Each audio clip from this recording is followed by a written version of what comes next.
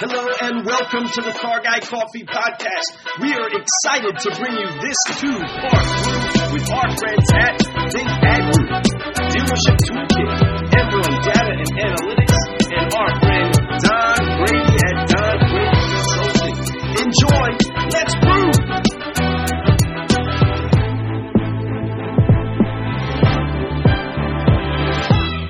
All right, car guys and car gals. We are ready to get this interview underway. We have began what it takes to get down to this five-liner. So we got our app out. Actually, don't know if you know what's getting ready to go down, but a true solutionary, a real car guy of car guys is about to dump into your cup what it takes just for you to just be encouraged a little bit more that his story may have a correlation with yours, but ultimately the triumph in his should encourage you that there will be triumph inside of yours. So without further ado, we have a solutionary that's sitting in the back room that's about to come up in here and really bless the microphone from West Virginia. Our friend, Mountain Mama, solutionary himself, Mr. Demetrius Naylor. Oh, that's right. Welcome to the cafe, my friend. We're so excited to have you here this morning, man. I know that you're a busy guy, and to have a little bit of time with you means a lot to us. We're looking forward to learning about you and growing with you, man. But, dude, welcome to the cafe. We're going to have some fun this morning. Man, so honored and blessed to be here with you gentlemen, man. I've watched you guys grow and the things that you've done for the industry. I'm just super proud of you guys, and I'm, like I said, super honored to be here. Man. We're grateful. We're grateful. We appreciate it. That means a lot, man. It means a lot to hear that from you because that's ultimately all we want to do. We want to just add to this business. We want to make this industry a little bit better than we started in it, right? And when we can do something like that, that is the best thing that you can do. Each one of us, if every car guy out there had that mentality, we wouldn't have those stupid room commercials that make us look like we treat customers like we're never going to let them leave, which it does happen sometimes.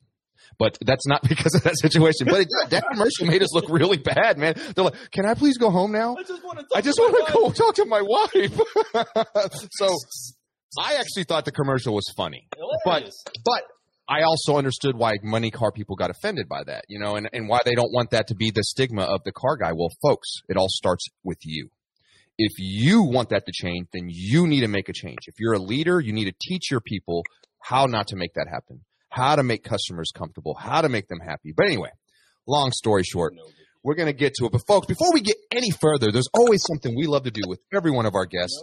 And I know that Demetrius, he's going to be part of it. He's going to be in one of our videos one day, doing it, rocking it out. He knows what's up. Oh, he's got the rhythm for it. So we're going to make this happen. I could tell he's got the swag going. So we're going to get this forgive, focus, fly because it's so important. This is the first thing you need to do before you do anything in life is you got to forgive.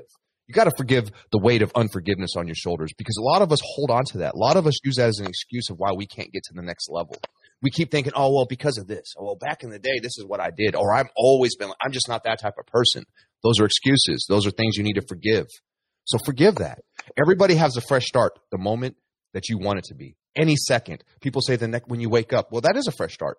But you can literally have, like right now, we can go to the next minute. Now I have a fresh start. I'm going to start right now. Forgive everything of the past. Let it go so you can focus on your future. You can focus on what you need to focus on, not have this unforgiveness on you to focus on nothing but the future, right? And then we're going to fly. We're going to fly all the way to where we need to go and keep growing. But let's do this, folks. Let's get this thing going. On three, car guys and car gals, solutionaries out there. Go ahead and cross their arms one time. And if you're driving, listening to the podcast, only do the one arm. On three, 1, 2, 3, forgive. Focus. Fly. And keep growing. Keep growing. That's what I do right there. All right. Now, we can officially get into this five-liner. Man, it is. Hold on. That's magical. Ooh. That's the way to start. That's the way to start a day right there. Yes, sir. That's the only way to start. That's how we start our meetings with our guys. Just saying, you got to get their physiology to change. Let them know, hey, it doesn't matter what the last customer did, what the last week ended like. Get focused, fly. Let's get focused on what we can do. Let's focus on the great news and keep moving forward. So, five-liner. Demetrius, we asked 5 questions of people. The first one's always the same. Matter of fact, lately the questions all been the same. But we've definitely we fine-tuned it. We know what the right questions are to ask. And so this first question to me is the most important question. It's how I start every day with my why. What motivates you? What gets you to do what you need to do? What makes you want to keep growing? I think for me, my why has always been and will continue to be my family, my wife, and God. And not necessarily in that order. I put God first at the center of everything that I do. All of the challenges, struggles, and anything that I've been through, I know that God has purposed me and positioned me through those struggles for the greater reason, which is my why, which is my family. So for me, it's my family. For me, it's they are intrinsically everything that motivates me to be better every single day. Lord of mercy. I love it. I love it. No, seriously, like it's the inner drive inside me too. You know, we all can have other whys. There's a multitude of whys we have. We could use whys for this. You know, some people will say, well, my why is to become better than I was yesterday. My why is this. My why is to leave a legacy on this planet. But at the end of the day, if you really deep dig in your heart, where's your heart lay? It's usually with your family. It's usually, I want to make sure that my children know that with hard work and determination and positive attitude that they can grow and they could be anything they want to be. So we're trying to be everything we can be, right? You want your children to believe that they could be the president one day. They could be whatever they want to be. It doesn't matter what obstacle they think is coming. There is no obstacle when you really want and you truly want to be that, right? So, man, I love that. The family is a huge motivation. And without that why, it's very difficult to get up every day, go to work that car guy job and sit there and deal with the customers and deal with banks and deal with salespeople who don't show up. And, you know, there's so many things that you have to go through as a leader in the car business. So in order for me to be able to peak at my optimal performance, I have to have a why. So that's why that question is my favorite question to ask somebody. And I love that you honor your family that way. Great question. The key with understanding that why and what generally is the drive for fathers, husbands, wives, all people, when they find somebody else that they care about, just a hint more than them or incredibly more than them. It depends. Right. I mean, with finding that love for your child, that's a branding type of love. You're changed forever at that point. And that often becomes the thing that makes you shift where you wouldn't normally do that for just yourself.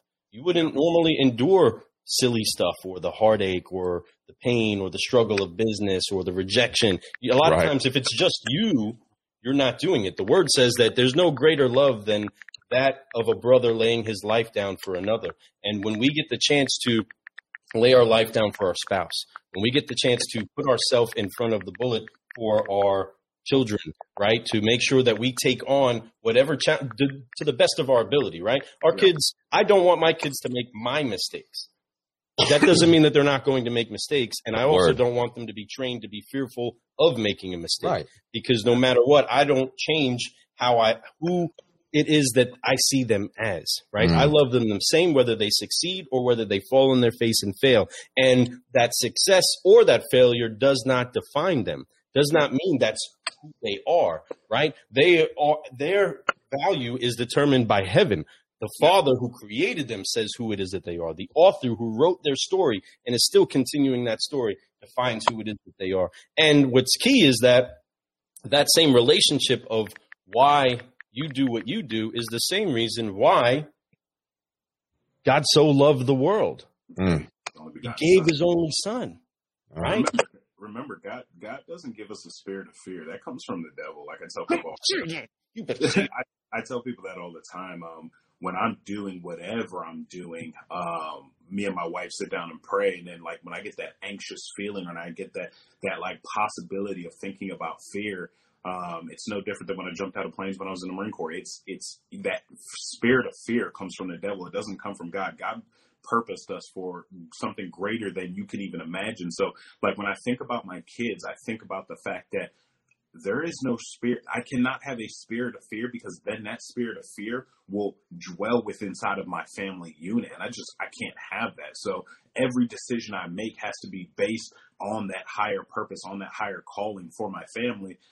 So yeah, like I just want to throw that in there. God doesn't give spirit. Brother, I love that, because the truth is that what actually defines love is Yahweh, is God. He is the definition inherently of what love is. And perfect love drives out all fear.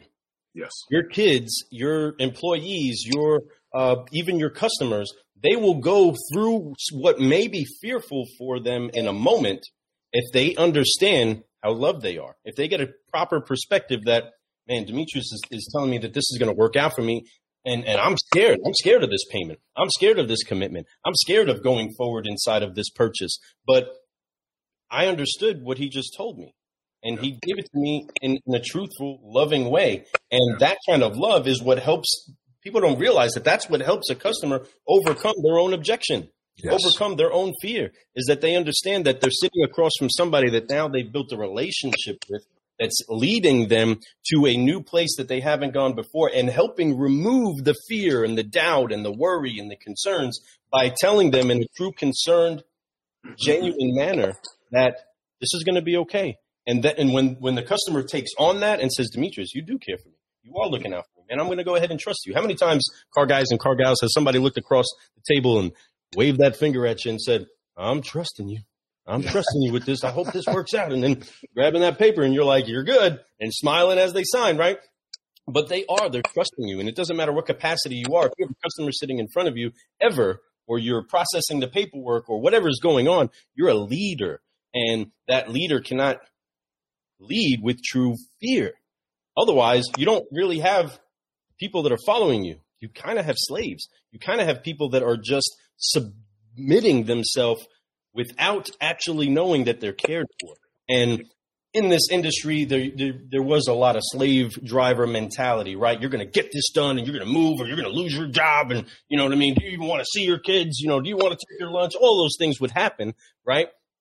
But when people came in like Demetrius, that came in and said, you know what, I can do this excellently, and we can build this as a team. We can grow as a team. I'm going to grow because of you all, and you all are going to grow because of us. We're going to have a synergy that builds us up together. And that's, I mean, again, in essence, what we're trying to do as people is build great relationships that eventually has revenue chasing us. Oh, man, that is so right on the freaking money. So with that, great point. With that, I do want to ask something about this great car guy that's in the cafe with us, Demetrius. What is it that got you in the car business? Man, it's so crazy. The car business was a blessing that I didn't even know I needed. A lot of people don't know that I was homeless when I first got into the car business. I was homeless. I was working in the back of a restaurant and washing my clothes in the sink and kind of just making it a go. After the Marine Corps, I had no plan. And it's funny because I always live by the proper prior planning prevents poor performance. But when I got out of the Marine Corps, I had no plan. I had no thought process of what I was going to do. And I was working in a restaurant, and my first general sales manager came in, and he came in and said, hey, look, I'd love to order one of these sandwiches. Can you tell me about the sandwich? And little did I know I was being recruited. Sold him the sandwich. He was like, son, if you can sell a sandwich, you can sell a car. And 6 months to a year later, I walked in his office and he said, let's get to work. And that's kind of how I got in the car business. It was a blessing that I never knew I needed. And it was something that I never even thought about. I had, done all these things in the Marine Corps, and then, even before the Marine Corps, was a professional chef. So then getting out of the Marine Corps, not having a plan, and stumbling really into the car business like most of us, I was blown away. But yeah, that's really how I got into the car business. And then from there, just kind of upward trajectory changed my life.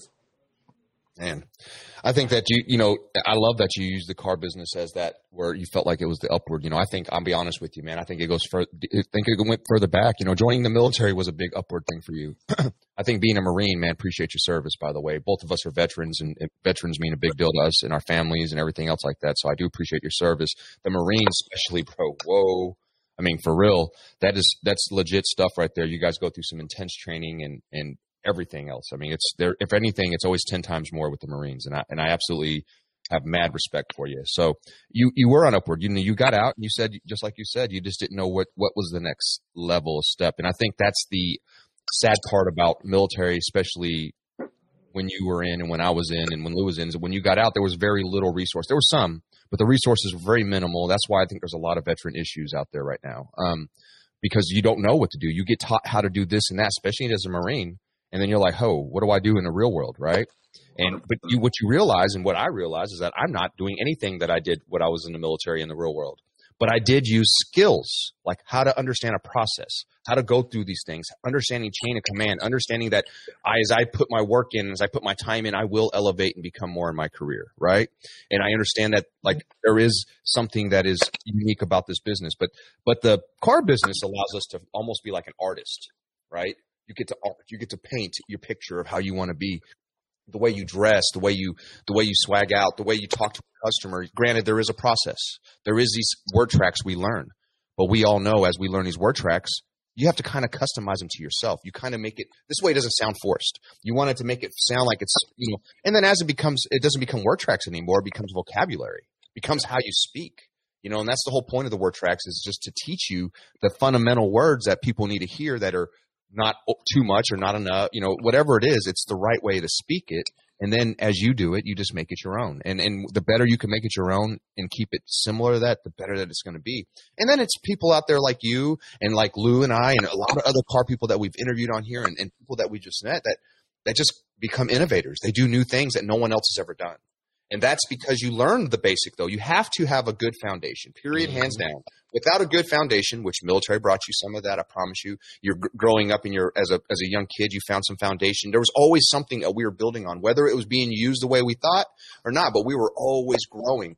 Now, the car business, like I said, helped us all become artists. We could do this. And then once we learned the foundation, it was like explosion time, and we all went for it. And, man, social media is really helping out with that, I think. I think people don't realize how powerful it is and how much of a tool it is, not just to let people know who you are, but to build confidence. Because now you're not just getting it from the dealership and your customers. You're getting it from the world. You're getting it from all these different car people who see what you're saying and doing, and it builds that confidence. Then you see other people doing something similar or something like along the same effect and having success, or ones that don't have success, and then you can reach out to them and you can encourage and mentor. You know what I mean? Those things all are amazing. And I'm so glad that we're able to do this. And I'm so glad that you went on your trajectory of doing what you did. Once again, being in the military, coming out somewhat homeless. I was like that when I got out too, bro. I was sleeping on my buddy's couch for 3 months. I was just like living it. I didn't realize I was homeless. I look back, I was like, I was homeless. I was just living on his house. So granted, I had a roof over my head and a couch that was warm with a blanket, but of course, I didn't pay rent, and I was living on a couch. I didn't have my own room. I didn't have this. So it was definitely. But I was blessed, nonetheless. I was still happy. I had it like I did have a roof, and there's people with 10 times worse situations than that.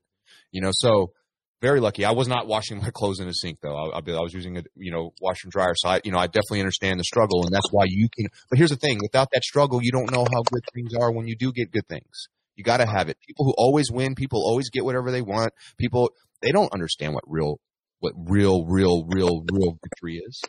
Yeah. They sort of do. I mean, all I do is win all the time. Everything's good. Yeah. But when you have a struggle, when you are homeless, when you are washing your clothes in a sink, when you do get an opportunity to have now you got the best washer and dryer, you got a nice house, you got everything you need, you realize how great it really is, and you appreciate it. But, those things, that's what it takes sometimes, a failure, a struggle for you to really appreciate life. And so kudos to you for coming up and not staying in that low and realizing that you do have an up, man. That's awesome. Car business, bro. It's the best. Yes, the best hidden secret out there. How many kids do you have? So I have two. I have three. I have we're a blended family. So me and my wife, we don't have children together. But I have a 9-year-old, she has a 9-year-old, and then she has a 16-year-old as well. Wow. Congratulations on that, man. Years right there. Get you some of that. That's awesome. And I do know that as that maturity comes more questions, right? Comes deeper questions and better conversations where you're actually able to engage a little bit more. Plus, a lot of that know-it-all starts to show up too.